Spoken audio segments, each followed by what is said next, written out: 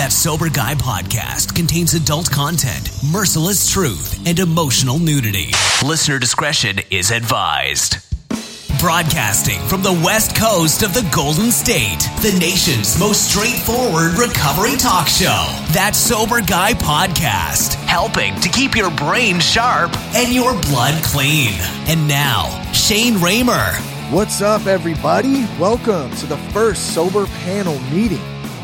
Joining us today is Omar from the Share podcast, Paul from the Recovery Elevator podcast, and our friend Michael Hilton, all the way from London, who's a life coach and a motivational speaker. The topic of the meeting today was simple. Why did you get sober? We also had some listeners call in and ask some questions, which we played in the meeting. Here's how you can leave a voicemail. If you go to thatsoberguy.com, you can click on the little tab on the right-hand side that says send voicemail, and then you can record a message, whatever you want, a question, a thought that you might have had, something going on with yourself. And as we do these meetings, we will read some of these questions live in the meetings and then answer them, all of us together as a group. We're going to be having some other people joining in too. Tim from Sober Nation will be joining us. Also, Gabriel from the WWA Wrestling with Addiction podcast, which is also part of the Sober Nation family. So what's up, Gabriel? We haven't really spoken yet, but I'm sure we'll be joining forces here shortly and doing some good projects and some good work together. So I'm looking forward to that. First, speaking of Sober Nation, a word from our sponsor. Sober Nation is the largest online recovery community and treatment resource center. They provide treatment resources to those struggling with addiction, as well as to family members who are caught in the crossfire. On top of that, Sober Nation is a huge community of good people who share their experience with each other. They have informative content, recovery and addiction news, as well as an entire clothing line, which helps expand the culture of recovery. They can be found at www.sobernation.com. Once again, that's sobernation.com.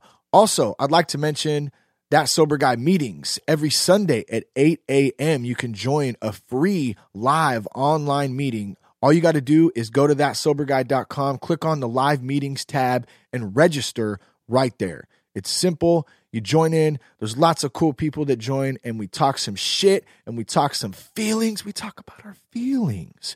We got to talk about our feelings. Men, women, doesn't matter. Communicate. Communication is key.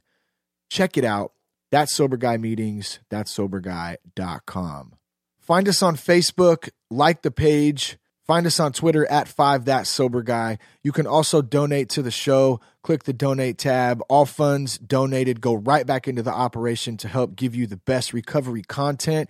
And the best way you can support us is leaving us a rating on iTunes. So I'm going to shut the fuck up and we're going to get going and jump in to this stellar sober panel meeting. Enjoy.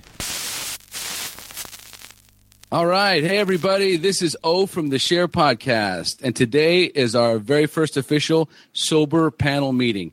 Joining us today is going to be Shane, Paul, and Michael. Guys, introduce yourself. What's up, folks? This is Shane Raymer from That Sober Guy podcast. Hey, great being here with you guys. And my name is Paul Churchill from the Recovery Elevator podcast. Hey, guys. It's Michael here. Privileged to be here. Michael Hilton from UK, England. Awesome. I love it. All right. So Omar Pinto here, Share podcast. And today's topic is going to be why you got sober. So I'm going to kick it off here and talk a little bit about why I got sober. Fair enough, guys? Do it. Yep. Let's go.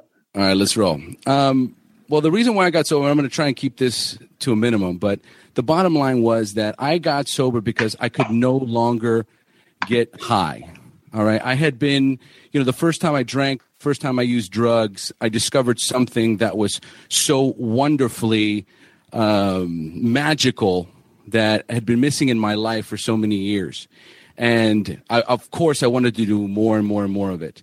So the first time I did cocaine, which was my rock star beginning and then quickly my rock star bottom, I discovered something that was so amazingly wonderful. It made me feel so good that I just wanted to do it every single day, like from go. But it quickly turned on me. It turned on me horrifically. And in the end, I could no longer get high. And one of my friends that I was partying with, a very close friend of mine, he's not in the fellowship, and we were partying like rock stars. And he had stopped doing cocaine and was just only doing weed. He was on the marijuana maintenance program, and I was just on a bender, just really bad. And one day he pulls me aside. He goes, "Oh, do you know what you're doing, man?" And I said, "Yeah, I know what the fuck I'm doing." And he says, buddy, I don't think you know what you're doing. And, I obviously didn't know what the hell he was talking about. I just wanted to get as far away from him as possible. And so he said, "You're chasing a high, man. You're never, ever, ever going to feel the same way you did when you first got high." And I just remember when he said those words to me, at first I just wanted to get as far away from him as possible. But then I was like, "What the fuck are you talking about?" He goes, "Dude, I used to do this. I used to do blow. And I remember how wonderful it felt in the beginning. And at the end, it's done." And it's true, because it went from being this most amazing drug where I wanted to be out with people and partying to something where I was hiding in my closet, waiting for the fucking gremlins to come get me. Every time I took a bump, I was like chewing my fucking shoulder off. All right. I couldn't sit still. I was sweating like a fiend. Every time I blow my nose, chunks of flesh and blood would come out of my nose. It wasn't fun anymore, but I recognized, and it wasn't in that moment, because days later, I just remember one day I was sitting there blowing shit out of my nose. And I just remember what his words were. His words were, "You're chasing a high, man. You're never going to get that same high again." And I started having this small spiritual awakening that I didn't recognize as that. I just had this thought in my head that I was like, "Oh my God, maybe I'll never be able to get high again." So then, fast forward to the last time, to one of the last times I used was when I was at home. I thought my heart was going to explode out of my chest. I'd done so much blow, and then I just grabbed a bottle of whiskey. I'm trying to down this bottle of whiskey. I'm taking a bunch of pills. I'm smoking a bunch of weed, and I'm just repeating this over and over again until I passed out. And at one point I was just like, "God, I just hope I don't wake up. I just don't want to wake up from this," but I did. I woke up from it. And this fleeting thought came into my mind, this fleeting thought that I remember that 10 months ago, I'd been to a therapist and he'd said, "I can't help you. You're an addict. You need to go to meetings." And I jumped up out of my bed, and it was either grab the 9mm Beretta that was in my nightstand and blow my brains out, or get to that therapist and get to a meeting. And I just put on my clothes. I rushed out the door. I went to him. I got directions to the meeting, and I went to a meeting. And then I sat in that meeting for the first time, and I heard a bunch of other guys telling my story. And that was the day where I said, "You know what? I'm going to get sober. I know I can get sober because these guys got sober." And that's my story. That's why I got sober. For me, this is Shane. Me getting sober, man, it's even just to say the question, all these thoughts start racing through my head. I think there's a lot of different reasons. But probably the simplest one, is that I was just tired. I was literally just tired. I was tired of being insecure with myself. I was tired of living this false reality almost, and not knowing who the fuck I was. Like, I literally did not know who I was, who Shane was. And as the alcoholism, the addictions with drugs, not dealing with current situations, whether it was financially, or in relationships, as those situations progressed and as they got worse, I literally too just felt like I just wanted to die. Really, I really didn't care. And all this time, I had been blessed with this, beautiful, supportive wife. And towards the end of my using and alcoholism, my daughter, she was born, and I had made this vow that I was gonna change, and fists in the sky, and I was ready, and I was, at least my intentions were ready at the time, but intentions don't really mean shit if you're not going to stick to them, and if you're really not in that mindset. So, and I've shared this story, I think once or twice, and this was kind of the moment for me that a light bulb went off. And it's funny because it didn't immediately change me. It still took about another 6 months to a year, I think, somewhere in between there. But one day I was doing my routine, right? This was kind of towards the end. I was going out. I would go out to the garage every morning when I woke up. I'd take a couple bong rips. I'd get ready for the day. That's how I started my day every single day. And that went on throughout the day, whether I was at work or mowing the lawn or whatever I was doing. And my daughter happened to walk out after I took a couple rips off the bong, and I was ready to get back in. I think this was sometime in the middle of the daytime, right? And she couldn't have been more than 2 at the time. She was little. And I was just finishing up. There was probably still some smoke in the garage. And I was walking back in, and she said, "Daddy, it smells like evil out here."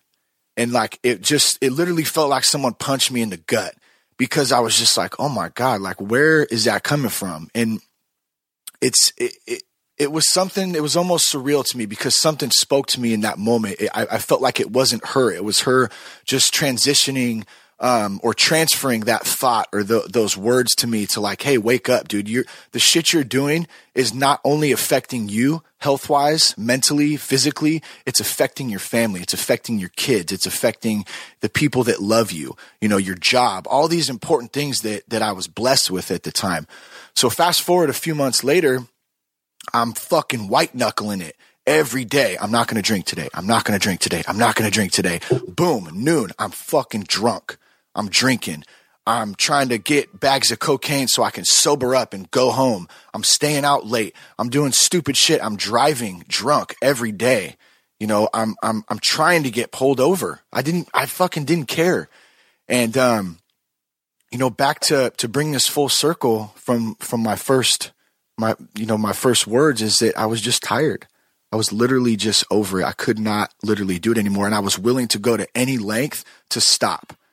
And so I threw my hands up, fucking literally, and I surrendered. And I felt that humility of all of the shit that I had done and the stupid decisions I had made. And I gave it up, and I went to my wife and I said, I need help. And thank God, she was there to support me, and I got the help that I needed at the time. And it's been a journey. The days aren't perfect, but one thing I can say is that I'm sober today. And that's the most important thing. So that's really why I got sober. Yeah, Paul here from the Recovery Elevator. And why I got sober.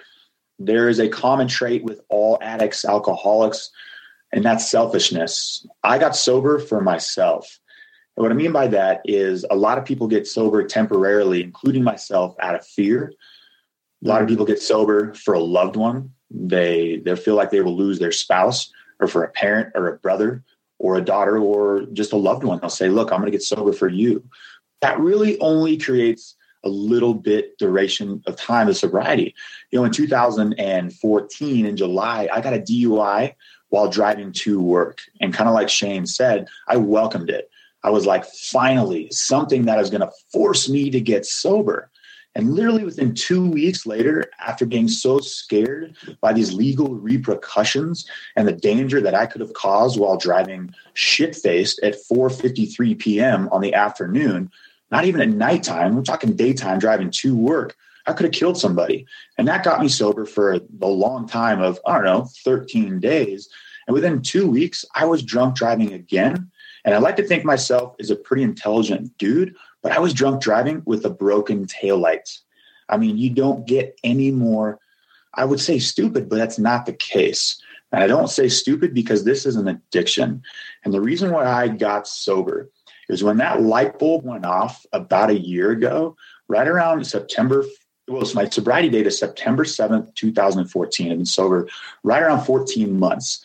But it's when that light bulb went off where I finally got it hammered into my dome that this is an addiction and this is a disease, right? And that's not even a debate. For example, like in 1956, the American Medical Association classified alcoholism as a disease. Addiction is a disease.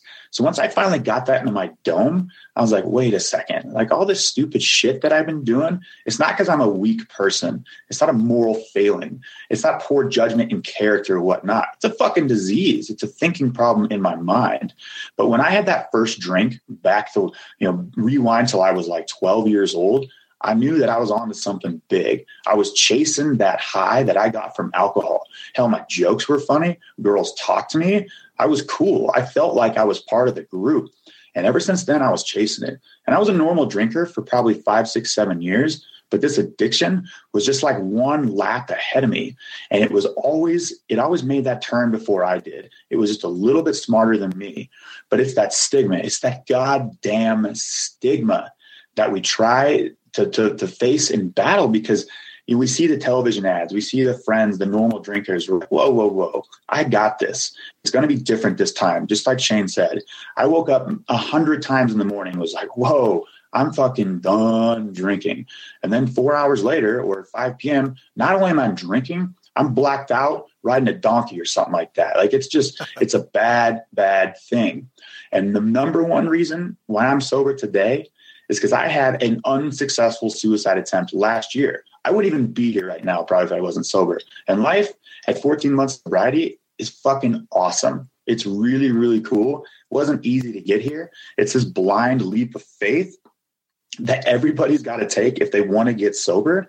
I mean, sure, I did the geographical cure a million times. Like, well, it's going to be different in this city. If I try this job, things are going to be different. It's not me. It's not. That's the problem. It's not alcohol. It's definitely not. It's the location. And so I tried all these little cures, these little quick fixes. But the issue, it was the alcohol in my mind. It's an addiction.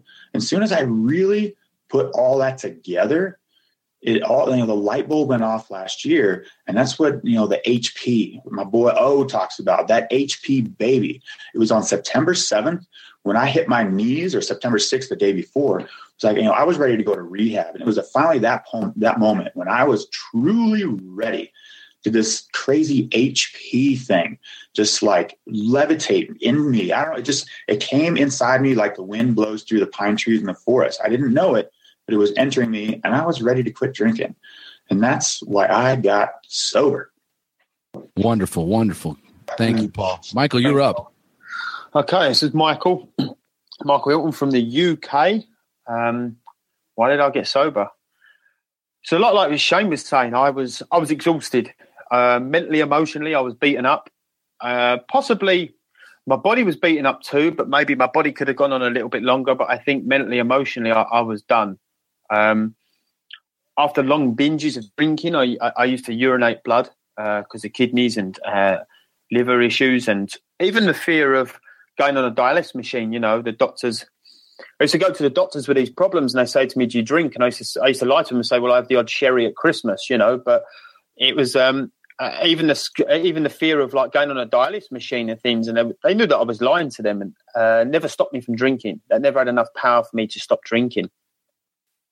So I just carried on with this behaviour. But my thing was this disconnect. I had this big disconnect from other people. I just felt less than all the time. I never felt that I was as good as anyone else. I used to always look at other people and wish that I was them. I'd always see someone that could read and write and think, why can't I read and write? Why can't I play football like this and soccer, however you call it? There's just a whole ton of things. And I just felt this massive disconnect. And when I took that drink, that just gave me that sense of being. It enabled me just to fit into the crowd. And we hear that a lot in recovery. But that was my story. And I went to get sober previously. Well, I didn't go to get sober, actually. I'm completely lying there. It was my ex-girlfriend and friends and family telling me that I had a problem with drinking. And this comes back to like what Paul said, it has to come from within. I went to an AA meeting with a friend of mine, and I sat there and I was just lost. I was sitting there thinking, what am I doing in here? And I looked at the steps on the wall, and I looked at step 4, and I was like, well, that's not going to happen. And the first thing I looked at was the word God. And I was like, well, that certainly ain't happening too. Because I wasn't there for myself. I wasn't beaten up enough at that time. And the next night I went back in my local pub with my friend and said to him, I went to that AA thing last night. what did you go there for? And I was like, well, you know, I think I've got a bit of a problem, but everyone else seems to think I've got a problem. And he said, how was it? And I said, it doesn't work. That AA stuff doesn't work. Not that I'd actually ever tried anything. I just went to one meeting. Fast forward 2 years after that, I was done. I tried to commit suicide. You know, I was on my bed after a night of binging of alcohol and cocaine, and I had a load of pills, and I wanted to end it. You know, and my mum caught me. This is the insanity of it. My mum caught me. It was about 4 or 5 o'clock in the morning. My mum come down, and I broke down, and she said to me, "What's going on?" And I just said, "Like, I'm done. I just want to end it all." And she said, "Look, we need to get you help." And I said, "I think I need help." And she said, "Look, go to sleep and we'll get you booked in, sectioned, whatever we need to do." And I went to sleep, and the next day I got back up, had a bath, and it was about 12 o'clock next day. She said, "Where are you going?" I said, "I'm off out, Mum." She said, "Where are you going?" I said, "I'll go down the pub." She said, "You going?" "What?" And I just said, "Well, you know, it's okay. I've had a sleep now. I'm fine." So it's that insanity of the drinking and the lure of alcohol. So fast forward, I went to recovery. I went to a meeting. I stopped drinking, and I always say the first thing to reconstructing an alcoholic quite quickly is their ego. I was beaten, and I was going to a meeting. I was sitting in the back of a van, and my ego was reconstructing, saying to me that I don't need to be here. Everything was all right. It's going to be different this time. You can do it by yourself. See, stopping drinking was never an issue for me. It was staying stopped. And that's been my experience. It was never stopping drinking. It was staying stopped. It was the problem for me. So I went to my first meeting, and we pulled up, and I sat in the back of the truck, and I was like, "Guys, you know, I've got a bit of a bad stomach here. I don't know if I'm going to go in." And they knew what I was up to, and they dragged me in. I had 2 friends, lucky enough, that were in recovery. And I went into a meeting, and I believe at that present time that my ego deflated enough just to hear a message in the room. I did actually think I was in the wrong place, though, because I had a lot of men coming up to me asking for my phone number, and I thought it was a bit fucking freaky at the beginning. Later did I know they were just there just to call me the next day to see how I was doing. So, you know, recovery for me has got to come from within. It's got to come from myself, not from other people. Because in my experience in recovery, that's I've never seen people stay sober for long periods of time when it's come from outside. So, you know, that was my story, really. You know, I was just beaten, and I was ready to change. You know, I was on my knees. I love it. Thank you, Michael. Thank you. Thanks, guys. I think we've got a pretty good idea of why we all got sober. And so that was the introduction part of this first episode, just to kind of give you listeners an idea of why we got sober. And, you know, we'd also love to hear about why you got sober. And then now moving forward, we've got some other questions that we've already received from our listeners. Now, we were muting each other just so we could get our stories out. But there was some times where Shane was saying something or Michael was saying something, and I just wanted to crack up. So I think at this point, you know, we should take our mutings off. And then, Paul, you've got some recordings. I know Paul recorded some questions on the recovery elevator. Why don't you play the first question, and then Shane could kick us off answering that question. Yeah, definitely. These are questions that we recorded from the recoveryelevator.com website. The first one is from Jessica. It's a great question. I myself am in early sobriety, and I struggle with this as well. So I'm going to play it real quick. Here we go. Hey, Paul and company. This is Jess. I have a question. At what point do you start having friends of the opposite sex when you're in recovery? Do you wait until after your first year of sobriety is complete? Or if you set clear boundaries and are honest to where you're at and let them know that you're only after a strictly platonic friendship, is that okay? What are your thoughts? Well, this is Shane, and I'm a drug addict. Hello, Jess. What's up, Jess? Sorry, I got to be goofy sometimes, man. It's just the fun of it. But so interesting story for that I could kind of share to relate to that. Well, I'm married. Okay, so first of all, let's get that out of the way. So when I get home from rehab, literally 9 months to the day that I got home, like damn near, maybe give or take a couple of days, we had my son. So I didn't waste any time getting out of that 30-day and getting after it, right? But in your case, this is going to be a bit different. I think that I think, in my opinion, we need to focus on ourselves, and that's my opinion. Like I think all of us had mentioned it at one point when we were just kind of sharing why we got sober, is the fact that we're not going to be able to get sober and stay sober unless we want to do it for ourselves. And that's it. Like you're not going to do it for, your kids or your wife or your grandma or your mom or your best friend or your job, any of that stuff. It just doesn't work like that. You have to really want it. So, and I'm sure there's exceptions to this, that have been made. So I wouldn't say this is the all end, by any means, but in my opinion, I would stay away from anything that may jeopardize my recovery, within the first, say, 6 months to a year. That would be my opinion. I would really focus on myself. I would create relationships, but I would try, to keep them on a friendship and a recovery based level while I'm getting my head straight, while I'm getting the things around me situated that have been a mess for a long time. So that's probably my take on it. And thanks, Shane. Omar here. I'm an addict, and as far as relationships goes, I'm going to give you my probably a more woo-woo-y sort of answer because I've got 12 years clean, and I've been in a lot of relationships in recovery, and it took me 10 years of those relationships to find my wife. So just give you an idea of just how fucked up and how completely, my inability to be in a relationship was when I first got into the program. And the suggestion was for me, don't get into a relationship in the first year. And that's my suggestion. My suggestion is always going to be, if you can, stay out of a relationship in that first year. It becomes your higher power. That's what I have learned. When I first came into the program and I first started going to meetings, I was beat down and I was desperate, and I was just on the verge of losing my marriage, which I ended up losing my marriage. My daughter had just been born, so she was just a brand new baby. My focus was on getting my wife back and having my family. And my sponsor told me over and over again, if you don't do this for yourself, you will go back out and relapse.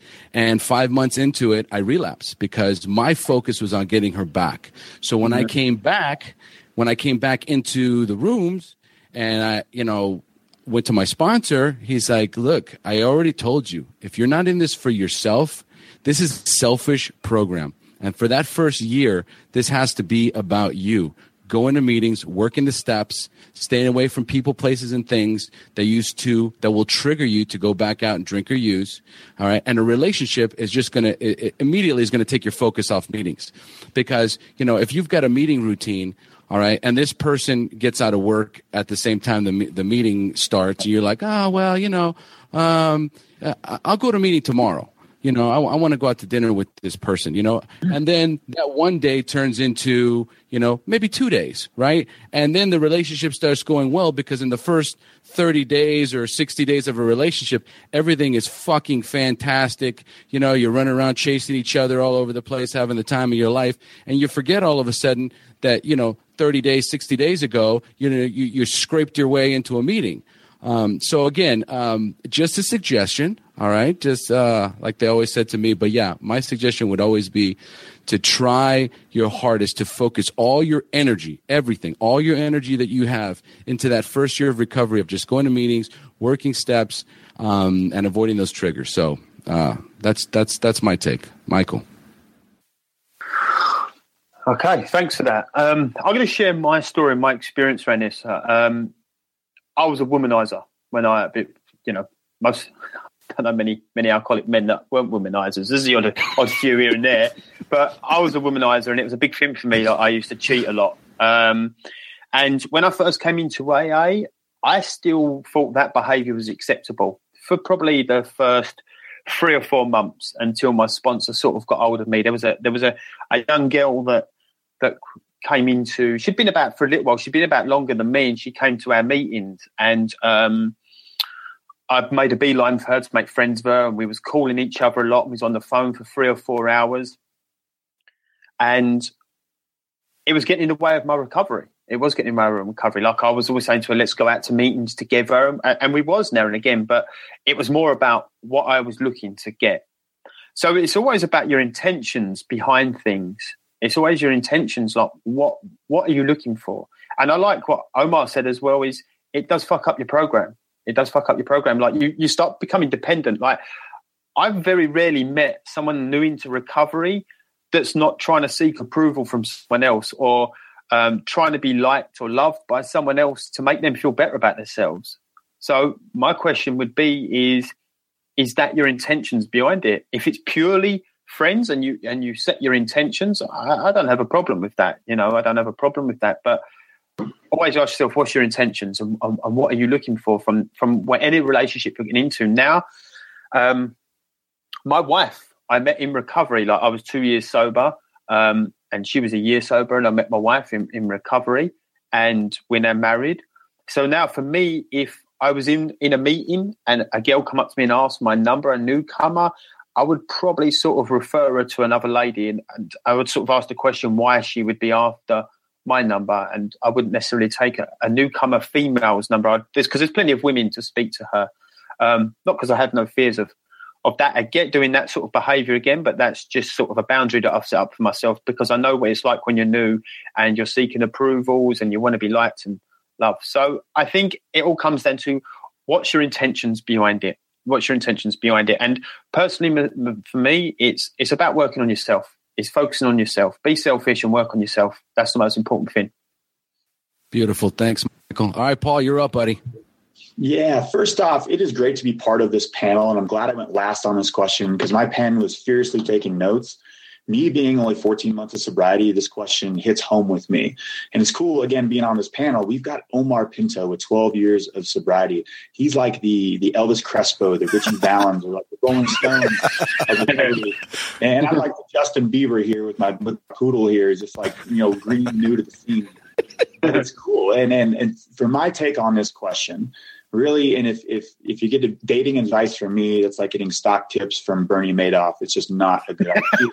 But my learning experience with this question, my short 14 months in this quality sobriety is you've got to be upfront, because there was always that question when I was desperately trying to get sober and I would go out with a girl saying, oh, if this girl becomes my girlfriend, I'm going to be happy and I'll be able to quit drinking. But we'd be at a bar and I would just always dread that question. Like, hey, you want to drink? Well, I'm on a diet. And then there was this thing called ginger beer that came out, which is the main ingredient of Moscow Mule. So it's non-alcoholic ginger beer, but the label says beer on it. So I'm like, oh, this will solve a lot of problems. And but the best part about this podcast is that everybody knows I'm doing it. And even girls that I ask out on dates, they know already what they're getting into. I don't want to say it's like a bad thing, but they know everything.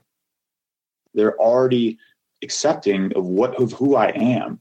And as far as the first year goes, when I first got sober, of course, it's already been said, we all look to seek that approval from people, but I had nothing on an emotional basis to commit or to give to any relationship. There was an emotional void in my body that I was trying to fill, but I couldn't give any of that emotional capacity back to anybody, quite frankly, because I had zero of it to give.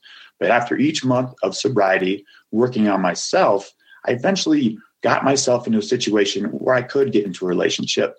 At 14 months sober, I'm not in a relationship, but I'm open to the idea. I'm going on a couple of dates this week. I'll let you guys know how that goes. But all three of these dates coming in the next 2 to 3 weeks, they know about the podcast. There's not going to be that awkward conversation of like, oh, I'm on some Atkins diet where you can't have alcohol. Like, it's just straight up. I'm serious. It's just straight up like, hey, sweetheart, I'm an alcoholic. Do you like pizza? It's just, that's it. Mm. I just tell them I'm pregnant. Sorry, I can't drink. Paul, did you say you're going on 2 or 3 dates? Are these with the same girl or different ones? No, I hit a year sobriety 2 months ago, and I asked my sponsor, and he's like, well, we like, it's either year sobriety or the 9th step. He's like, but yeah, if you feel comfortable to go on some dates. And, I asked, it's a numbers game. I asked 5 girls. I got 2 yeses, and one of them I had to convince. So I got 3. I got 2.5. But so, yeah, I'm going out with 3 girls this upcoming week, and it should be fun. I'm going to say this now. If my sponsor would have said that after the 9th step, the first step I would have started on would have been the 9th step. He's speaking about you, Michael. Dude, I feel like I've been married so long now. What does that sound like asking somebody on a date? Like, what is that, Paul? Like, fill me in on that. What does it sound like, real quick? Well, these days nobody picks up their phone, so it sounds like thumbs furiously typing on your cell phone and backspacing 50 times, and then your thumbs fiercely moving forward. Oh, I can't reword it that way, and then you just send the dick pic. Yes. Oh, yes. That's I'm just kidding. I've never done that. Don't ask Shane that. Oh, fucking great. I love it. All right. So that takes care of question number 1. Let's move on to question number 2. And this one, we're going to let Paul spearhead. So let's go ahead and play that recording, Paul. All right. This one's from Jessica. Hey, Paul. This is Jessica in Colorado, calling to inquire a question on your thoughts about the idea that people in addiction, I've been told that we have a issue with all things, including drinking too much water, drinking too much coffee, just the obsessive, overindulgent tendencies in all things, not just drinking. So I've noticed that I don't let myself not finish an entire glass of water or things that are simple, but do you think that that's a common denominator in all this? Thank you. So I'm going to answer this one real quick before we get to the more experienced guys with age over beauty. Is, as she said the word coffee, I was shaking an empty coffee on my desk right now. I've really got to be cognizant of that behavior. Look, I'm not drinking alcohol, so is 15 cups of coffee okay? It's still kind of that buzz that I'm chasing. I'm not even joking. That caffeine buzz, that kind of like out of mind presence. So yeah, I think I'm an alcoholic, but man, it's not like I can dabble in cocaine or coffee. It's going to go right down that path. And that's all I got on this question. What do you think, O? All right. Thank you. Shane, I'm going to let you spearhead this one next. Yeah, I mean, alluding to the addictive personalities, absolutely. It's something that still, I'm an all or none type of guy. I either want it all or I want nothing to do with it. There's not much middle ground with me. One of the things that's funny too is like the obsessive compulsiveness of cleaning. I mean, I'm like a tattooed Danny Tanner with a bigger dick. Like, I run around and I'm fucking literally keeping shit. It has to be in order. It has to be in its place. Like, I need it there. I have 2 young kids.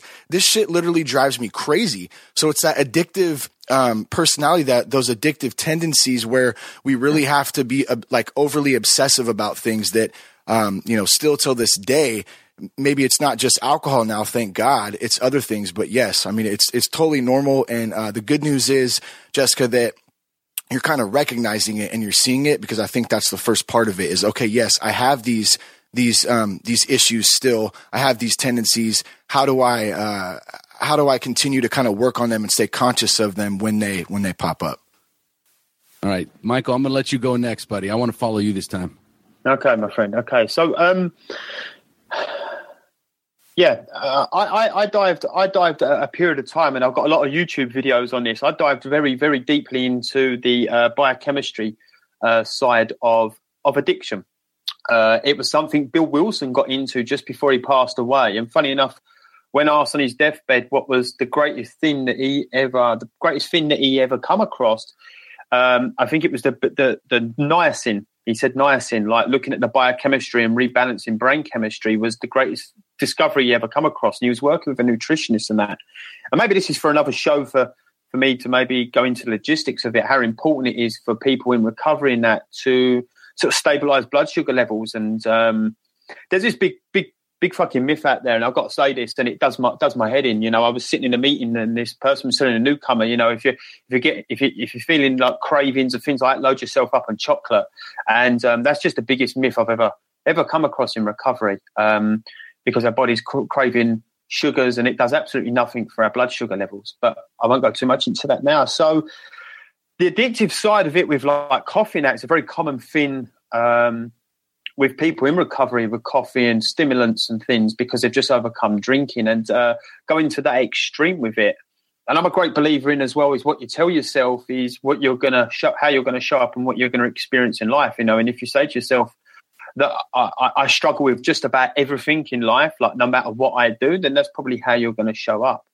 But for me, for myself, now with food and things like that, it's not an issue for me.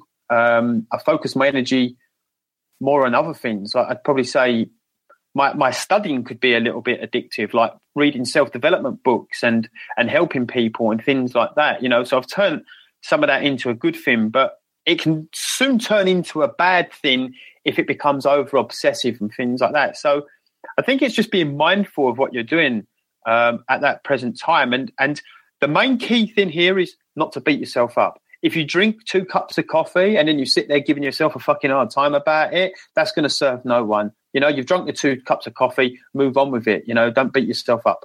Hopefully that answered the question. Thanks, Michael. Thanks. I'll tell you, one of the things that I learned, because I go to AA meetings, I go to NA meetings, I go to any 12-step meetings. I love 12-step meetings.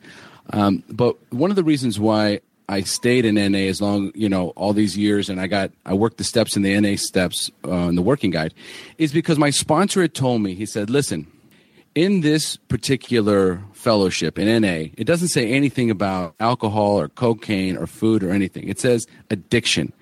And I'm addicted to everything. I'm addicted to more. I've got a big giant jar, a big container of coffee that I fill up all day long when I'm in the office, okay, to where I'm like jittery. Okay, so that's still 12 years later, I'm still drinking coffee like a fiend, so that's still a part of my program. I'm addicted to food. I'm addicted to sex, porn.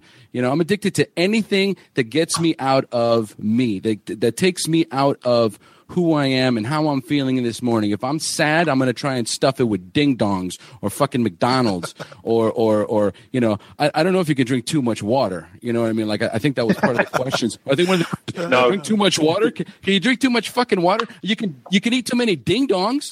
You know what I mean? Like, I mean, I would go on, I would drive, I would do the sneak moves, and pull into McDonald's, you know what I mean? Eat it in my car, get rid of the wrappers, so when I got home, my wife wouldn't see it. I only laugh because I've done that same shit, bro. It's so fucking hilarious, man. Oh man, I don't want her to see. I was just the one preaching, why you eating that shit the other day, and then here I am eating a fucking chalupa and shit. I don't give a shit what it is. If it's deep fried something, a deep fried banana, a deep fried pile of dog shit, I'll eat it. You know what I mean? But again, it all revolves around that one question, okay? What is it about the way that I'm feeling in this moment that I don't want to feel that way, so let me put something in. Let me smoke a cigarette. Let me drink some coffee. Let me eat some McDonald's. Nobody's ever talking about like, oh, man, the other day I was really feeling bad. So I ordered this salad with tuna and a tea. You know what I mean? And I had 6 of those. I had 6 of those salads and a tea. It just doesn't happen. It's the healthy things in our lives that, it's like, I don't want to do the healthy thing. I want to do something that immediately gets me high. I'm going to go to Cinnabons and I'm going to order the 6-pack of the fucking little Cinnabon. I'm going to get so high on sugar that I won't be able to sit still. And then I'm going to be shitting my pants for the next hour. Okay. And so, again, what Michael was talking about, which is, the myth, or people tell you just eat a bunch of sugar, eat them. Just the opposite. There are treatment centers that won't allow you to eat sugar while you're there because it will change your state. So if you are trying to change your state with whatever outside external issue, the question you have to ask yourself is, why am I doing that? And what can I do on a more positive note? Can I go take a CrossFit class for 3 hours, you know what I mean, until I pass out? Can I go swimming, 15 laps until I can, pause and reflect for a moment and just take a minute to think about, what's going on in my life right now that I'm trying to reach outside of myself. So anyway, that's my take on it. Anybody else got some feedback on that one? It seemed like I opened up a can of worms. No, yeah, I'd like to add something really quick to that, and it has to do with what you were saying about doing the good things, because we all know what the good things are that we're supposed to do. The problem is that I know for myself, I feel resistance on those good things. So the fact that I know what is good, maybe to eat the salad, maybe to go do CrossFit, maybe to go lift weights, go on a run, whatever it is, the hurdle here is getting over that resistance. And so, I always use this quote that I learned from a counselor in rehab, David, who was an amazing dude. And he would always say, move your ass and your mind will follow. And so, in other words, all I got to do is I got to get up and I got to get over that little hump of just getting there, just getting to the gym, just ordering, the healthy food. Once I'm able to kind of do that, then everything will fall into place. It's just a matter of when you're feeling the most resistant about something, that's probably a good sign that you should move ahead with it, because it's probably one of those things where, that resistance can fuck you up really, really bad if you let it win. So first staying conscious of it, recognizing it, and then knowing that it's there and addressing it, and not just putting it aside and going with the sugar or going with, whatever thing it is that becomes that obsessive behavior. And I think the powerful thing is like what you said, is what are you trying to change? What's this, what are you trying to escape from? Because ultimately that's what you're doing. A dopamine fix to feel different. And early in recovery, it's been 2 years now since this has happened. But one thing that I slipped up on a few times in recovery was my gambling addiction. I slipped up on it a few times, and what that taught me was, when I was feeling disconnected with life and I wanted to change the way I felt about myself, gambling was the thing that I went to. It wasn't all the time, but that was the thing that I turned to when I knew I was feeling fear and anxiety and stuff like that. And it taught me a very good lesson to start being aware of myself more. It's been 2 years now since I've ever gambled, and I don't have them thoughts anymore. But it took a long time. It come a long way to become aware of those thoughts. As when I started feeling down and depressed, I would turn to gambling to change the way I felt about myself. Awesome. Paul, you got anything else on this? Or are we good? Yeah, real quick is I think today, and I say I think because I got this damn addiction in my head, I think today I'm far away from a drink. I really do. Short of my beautiful standard poodle Ben getting hit by a car today, I'm knocking on wood, I don't think I'm going to take a drink today. But what I'm not far away from are taking those small actions, the addictive behavior, like it's like the 10 cups of coffee. I love Reese's Pieces. I love donuts. I love to sleep in. It's those small addictive actions going down that lead me down that road to a drink. And I got to be cognizant. I'm like, wait a second, I've had 3 donuts today. And it's the sugar. The sugar's huge. There's this thing called the runner's high. Like, I hate to run, but look, I get a high from it. Mm-hmm. And I've run 7 miles and I can't walk the next day. It's just strange. My body and my brain are wired differently than a normal drinker. I say I'm an alcoholic, which 100% I am, but I guess in general, I'd also fall under that category of an addict. Just because I'm an addict, I would be addicted to meth, cocaine, anything. And you guys know people that have probably dabbled in cocaine and stopped. I would not fall in the dabble do category. I would just do it until I just hit the bottom or got off the elevator. So yeah, I mean, that's it. Great stuff. I think we got 2 more questions, right? We do. Okay. The next one, why don't you go ahead and play that one? And then we're going to let Michael start this one off. Love it. Here we go. Hey guys, do you use AA alone for your recovery, or are you implementing other programs, belief systems into your portfolio with AA? Curious. Thanks. I don't know if you guys could hear that, but basically it was like, do you guys use just AA, or do you use other programs and incorporate that into your recovery portfolio? All right, Michael, you're up, buddy. Okay, sorry. I just had to mute myself. My little boy just running the room going crazy. Okay, so I've incorporated different things into my recovery as well. Like I shared with you 2 guys, that book, the first book that I read on self-development, it was a few years back now, and it started me on a journey of self-development and really sort of learning new techniques and questioning my thoughts and really just self-discovery, on a journey of self-discovery. And I found it, the big book talks about it, the big book sort of says, go and look for these other spiritual teachers, and I don't mean to be disrespectful here to the big book or the program, but I think the big book in itself is like kindergarten when it comes to spirituality compared to what else is out there. I hear a lot of people saying that all the answers are in the big book, and I kind of disagree with that a little bit. I think, don't close your mind off to other spiritual teachings and other things that are out there. I'm very big on the self-development thing, and working on myself every day. Every day I've got a discipline where I work on myself every day and use these tools that I've got to question my thoughts and see, visualizing where I want my future to go and how I want to show up in life and how I want to be as a father and how I want to be as a coach and all this kind of stuff, So, what I would say is go out there and read some of these books, like the simple book what I sent to UO and Shane is like Who Moved My Cheese? It's a really simple book, but it's a book about fear, and I'll put a link into the group actually if Paul's okay with that, and it's just a really, really simple book, but it will just really open up your mind. And, I use a lot of other tools as well. Meditation, which is part of the program as well, but it's something I'm very strict on with myself. Hopefully that answers the question. Yeah. Thanks, Michael. Every time you say Who Moved My Cheese, I just crack up. I don't know if it's the name of the book or your accent. Every time you say, Who Moved My Cheese? Who moved my cheese?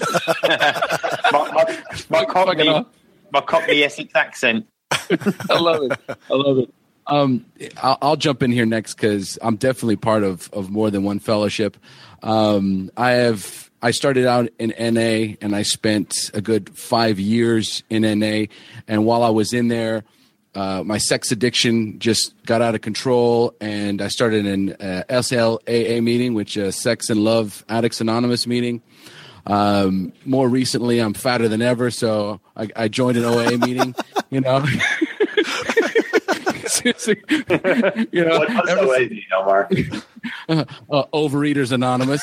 So, put a plug, put a plug in the jug for the alcohol, put a plug in your pie hole, so to speak. But here's my take on this, and I've had a few of my listeners who send me emails, and they go to both fellowships. They go to AA, they go to NA, and they have people that snicker at them or sneer at them for going to more than one fellowship. And, my question has always been to anybody who had ever asked me that, it's just like, well, let me ask you a question. In the OA meeting, NA meeting, AA meeting, SLAA meeting, where is God in those meetings? Is God in either any one of those fellowships, or, and they always kind of give me that same kind of look like, oh, yeah. So for me, God is in all this. And I use the word God loosely, my higher power, HP, or, Harry Potter, whatever the fuck works for you. That Harry Potter is a big ass book. Yeah. You know what I mean? So is the big book. So is the Harry Potter book. And so are these other fellowships. It's like there is something wrong with me. I need to be able to identify with other people that have similar ailments as I do. So I want to go to a place where I feel comfortable having a conversation and sharing about, what I shared about earlier. Like, I don't share about the drive-thrus at McDonald's and the sneakiness at an AA meeting. It's just not part of what I share about. But when I go to the OA meetings, I'm talking about how it's 9:00 at night. I know my wife's asleep. I'm sneaking in there to see where she hid the fucking chocolates, that kind of a stuff. And it's that sneaky thing. And I'm eating in secret, and that just kind of brings back all those memories of the things that I used to do, that sneakiness of getting around things. And I need a place where I can feel comfortable and share about this. One of the things that I have learned more than anything else, if there's nothing else that I learned, that the most important part of recovering is to be able to share openly and honestly with other like-minded individuals. And if I am unable to share and then get feedback, then I'm by myself and I'm all alone. And the last thing I want to be is alone, because let me tell you something. If I am all by myself in a room, I am alone with an addict. Okay. And that is a dangerous place to be. So that is definitely my take on different meetings. If you feel comfortable in other meetings, go for it. If somebody sneers at you, you know what I mean? Just walk away or ask them, oh yeah, where's God in these meetings? That'll blow their mind. All right. So is he here? I got this next, Omar. Great stuff. Kelly, great question. And it's something that I like to call the recovery portfolio. I was sober for 2.5 years, from 2010 to 2012 and a half. And my recovery portfolio was pretty bleak. It was a couple meetings and I was basically just a dry drunk. So right now, for me, it's black and white. I'm either drinking or I'm sober. And it's not like I really don't want to experiment with the fine line of like, well, you know, how much is just enough to get by so I'm not I'm not having to relapse and drink. You know, it's not like you're studying for the SAT and you shut that book 5 minutes earlier, but you don't get into Yale, but you still get into Columbia. It's either you're drinking or you're not. And so in my recovery portfolio right now, and this panel is part of my recovery portfolio. On the top of the screen, it doesn't say an AA sponsored event with meetings. No, this is a completely different event that has nothing to do with AA. Is it more important than AA? I don't think so. Maybe it is. If it helps me stay sober, it doesn't really matter. So my recovery portfolio, I just keep stashing papers, contacts, website links, meetings around town. My phone is getting filled up with numbers of other like-minded individuals. And what you just said about me being in a room by myself, the alcoholic mind in my own brain is a scary, dangerous thing. I wrote that down. I love it. Oh, you're right. It's the network. It's the recovery network is what's becoming a huge part of my recovery portfolio. Yeah. Shane, what you got on this? Yeah, man. No, those are good words from all three of you guys. You know, some similarities in there too, I think. I really think that, you know, for me, it's about finding a program that works for you, you know, and let me be very clear about this. Alcoholics Anonymous, Narcotics Anonymous, it fucking works. There's no doubt. Okay. It's worked for thousands upon thousands of people. Has it worked for everybody? No. You know, of course not. But that there's a lot of different elements that would go into something like that on why it didn't work. So also the self-education thing is huge. I think Michael was kind of alluding to this about, you know, educating yourself on, you know, not just recovery, but, you know, on your faith, on your higher power, on whatever it is that, you know, that you're struggling with. We have a responsibility to ourselves to educate ourselves, you know, and that's going to be, at least for me, that's a focal point of myself and my recovery. And especially when I first started, I was so hungry just to get after it and just start learning about myself and learning about why my life was the way it was. It was like this, like this rabbit trail. I found a little something and it just led me to the next thing, the next book, the next podcast, the next meeting. It just continued on. And, you know, there's a few things real quick, Kelly. I'll just list that I, you know, for me. So you have AA. I think for me, AA and rehab was really like my foundation. Like that's where this started for me. Okay. And then it kind of branched out to finding my higher power. You know, getting involved in the church for me has been huge, and my wife and my family as a whole, and just my relationship with my higher power, being able to put my struggles, my anger, my resentments, those types of things that can really hinder my recovery, I'm able to give that up and just release them and surrender to it and say, look, I'm not in control of that shit anymore, you know. And then of course, podcasting, you know, meetings like Paul was saying, what we're doing right now, this isn't an AA sponsored event, but it's working, you know, it works for us. It's what we want to do right now. And this is a form of recovery. So, the last one too, relationships with positive people. That's huge in the recovery. And you'll get that from the rooms of AA, NA. You'll also get that just from, once you start learning more about yourself, you feel more comfortable about yourself. You feel confident and you're able to open up because you're okay with the person that you are. And you'll start meeting people and surrounding yourself with positive influences. So, I really think finding a program that works for us as people, you know, O's program might not work, you know, the same way for me as it does for him. You know, same with Paul. Paul does something, it might not work for Michael, and vice versa. So, Kelly, yes, very good question too. Thank you.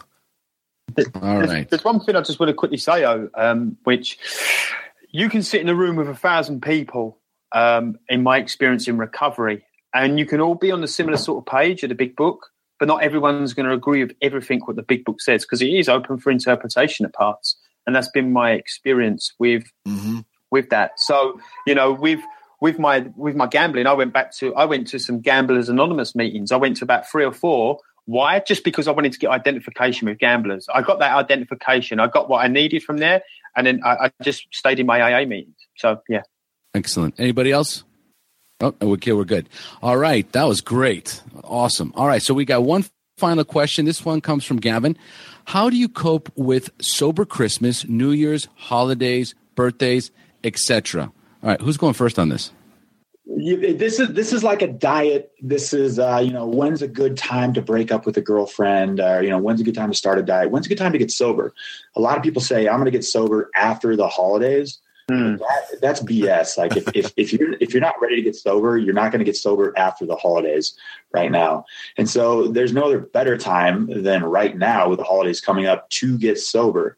Here we go. In my quick 2 cents of how to get through these holidays sober. And it's going to be a quick bucket list right now. First off, you can't do this alone. And if you think you're going to go in there with no accountability sitting around that Thanksgiving table, what I mean by that is when you get up out of your chair and walk in the kitchen and pour yourself a Bud Light or whatnot, or a glass of wine, and nobody else around that table, family members, your loved one, knows what's going on, there's a very slim chance you're going to pull the sober through the holidays things off. And that's when I learned. As soon as I told my brother and my mom and dad the severity of my alcoholism, that's when other people got on board and the accountability started. It was a hell of a lot easier to go to a bachelor party in Las Vegas. This is a true story. After I sent the guy who was getting married and the guy who was going to stay, the guy who was sharing a hotel room with, I drafted an email with saying, hey guys, I'm not drinking in Vegas. I'm really struggling with alcohol. So that type of strategy, the accountability, letting them know that I am not going to be drinking over Thanksgiving. That's a public goal right there. If you don't write down your goals, you're not going to achieve them. And if nobody knows your goals, including yourself, they're not going to get achieved. The other part of it, don't put yourself in stupid situations. If you're at that Thanksgiving dinner table or the Christmas parties and stuff like that, and you don't think you can do it, just don't go. I can guarantee you right now, if I were going to go to a Christmas party with my parents and I told my mom and dad and my brothers, like, hey, look, I don't feel like I can go to this Christmas party and stay sober. I'm going to sit this one out. If there's no parent in the world who's going to be like, hey, dude, you're being a pussy, Paul. Come on, let's do this. Or a friend. I mean, they're just not going to do it. Maybe a friend that's not a real friend. They're going to be like, man, that's a great decision. I totally respect that. Go home, or you don't need to come. So those are two quick things of advice. Number one, create accountability. Let everybody know what's going on. Number two, don't play with fire. Don't put yourself in that situation that you don't think you can be successful in. Excellent. Thanks, Paul. Shane, you want to take it from here? Yeah, sure. Absolutely. Paul, great points right there, man. There's, there's sober holidays, man. It's really tough actually, especially in that first year. And I think the toughest for me was family because, right, we all love our family. It's our family, so how do we go to Christmas or Thanksgiving dinner and, obviously there's drinking going on, right? It's our own problem that's where, I'm the one with the problem. I have to deal with it and it's nobody else's problem. And I mean, that's my mentality for, a long time, which is true. Right. But at the same time, I think that a good point to go into this is that understanding that nobody is going to understand, most people, should I say, are not going to understand, especially at first, why you're getting sober, why you are sober, why you're choosing not to drink. Because alcohol is so socially acceptable. For many of us in our families, we grew up with it, right? Whether it's social drinking or, and it leads to whether it's a straight alcoholic family, so we have to kind of expect that going in. It's when we start getting our feelings hurt that you feel like they're not giving you the respect or they're not understanding. Well, they're not going to understand. And I think it was O and I recently went through something kind of very relatable to what we're talking about right now. And I think it was O that brought up, he's like, you can't expect them to, you can't expect them to understand what you're going through, because what does that do? What does that do for them? What it does is it forces them to take a look in the mirror themselves, and people aren't going to do that. And we shouldn't expect them to, and expect those, those reactions to that. Piggybacking on that, an exit plan. Just like Paul was saying about putting ourselves in these situations, let's say we find ourselves in one of these situations that we said we weren't going to put ourselves in because we all know it's happened. Devising a plan to get the hell out of there in a hurry if you need to. If you're with your spouse or, someone there that you need to, that you're riding with or something like that, you should set that up ahead of time. Hey, look, like I do this with my wife. If I'm in a situation where I might be feeling uncomfortable, babe, I'm going to have to leave. I'll give you a little tap on the shoulder, a kiss. I got to go right now. That way she already knows, it's already set up, and I have that safety net to where if I start feeling the urge or I start counting motherfuckers' drinks because it's, that's just what I do, then I can get the fuck out of there in a hurry. So, holidays aren't easy, but like we've all been kind of saying, if you want it bad enough and you're willing to do whatever it takes and put the work in, then, you can get through the holidays and be sober and be clean and be happy and be proud of yourself. I love it. All right, Michael, you want to go next? You want me to go? No, I'll go. I think Paul and Shane have covered it quite well, really. I'm going to come at it I'm going to come at it from the AA angle, and I'm also going to come at it from a little bit of a mindset angle. Is I know the holidays can be difficult for some people at times, especially early recovery.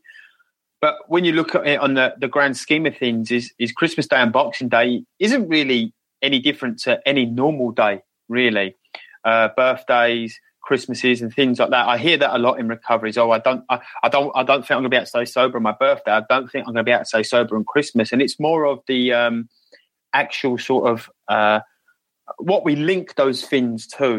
We link those things to just letting loose, drinking what we want, do what we want, and things like that. So when you look at it like that, it's just another normal day. Try and look at it as that thing. It's just another normal day. I'm just staying sober today. It's just another normal day. And like Shane and Paul said, what are you going there for? What's your intentions to go in there?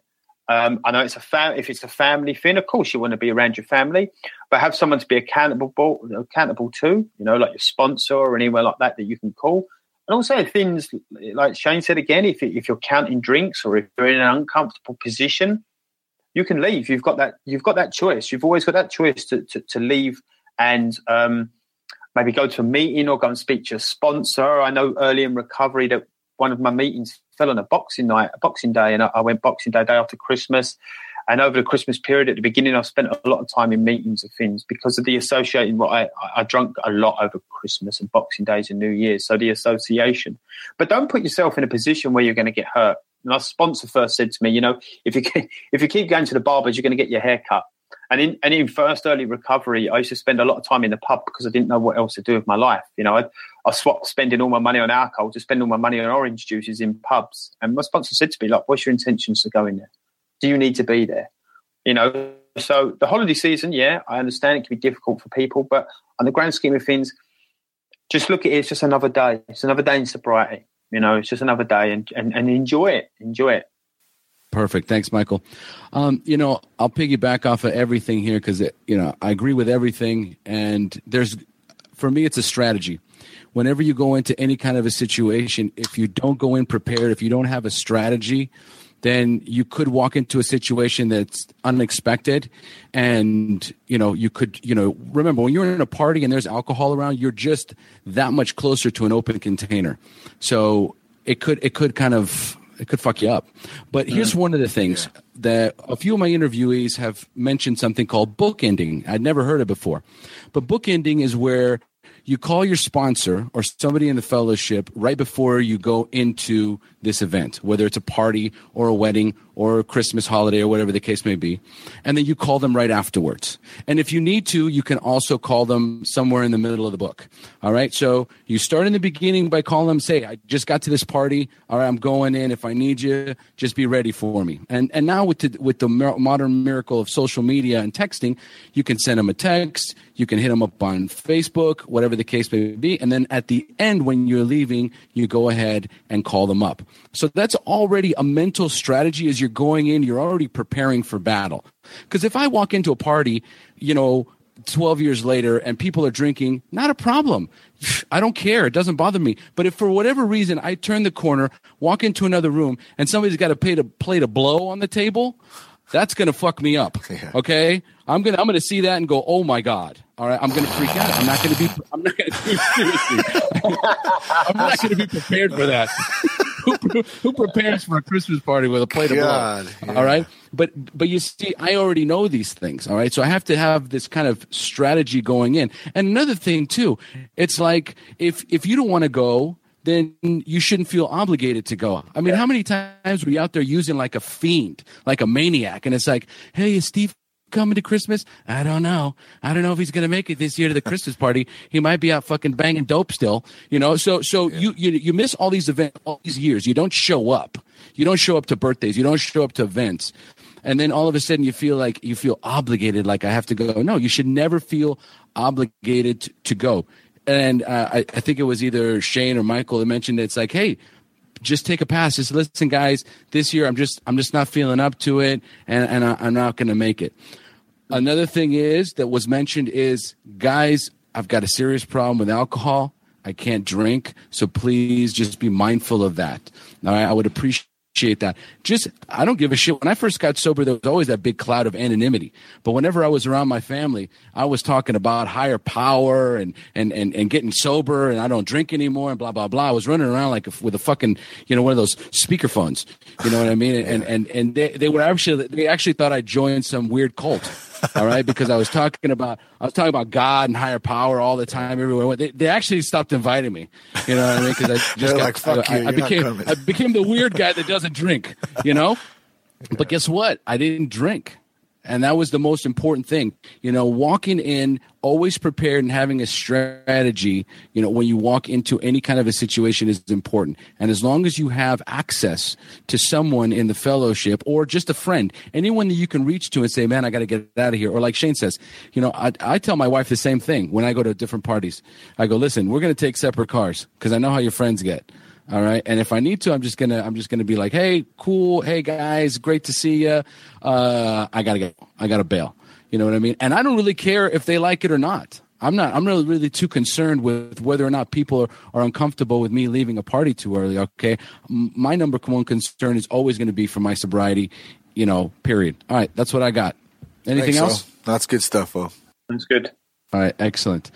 All right, so I think we have now reached the end of all the questions and answers. Does anybody have any final things to say before we close up this first official episode? I don't know. It's been cool. Go ahead, Michael. Yeah, it's been great. It's just great. Yeah, I'm thrilled to be part of it. It's been amazing. Yeah, I want to thank Michael, Shane, for being part of my recovery. And this is Sunday morning where a lot of people out there are watching NFL football. Michael, I don't know, you got your football out there, but we're all together, staying sober, chatting with each other. So thank you guys for being part of my recovery and help me stay sober on Sunday. Excellent. Okay, guys. Here, Share Podcast, closing out, saying a shout out to everybody, saying hello. Shane Raymer, That Sober Guy, Paul Churchill, Recovery Elevator, Michael Hilton. Thanks again, guys. Thanks for joining us. Cool. Yeah. All right, I think you can kill the recording now. Kill the recording? Okay, there we go. Yep. Call recording off. Do it again. Yeah. This has been another episode of That Sober Guy podcast. For more information, visit www.thatsoberguy.com. Contact Shane at sobriety@thatsoberguy.com and leave us a 5-star rating on iTunes. Peace, love, respect. Keep your blood clean.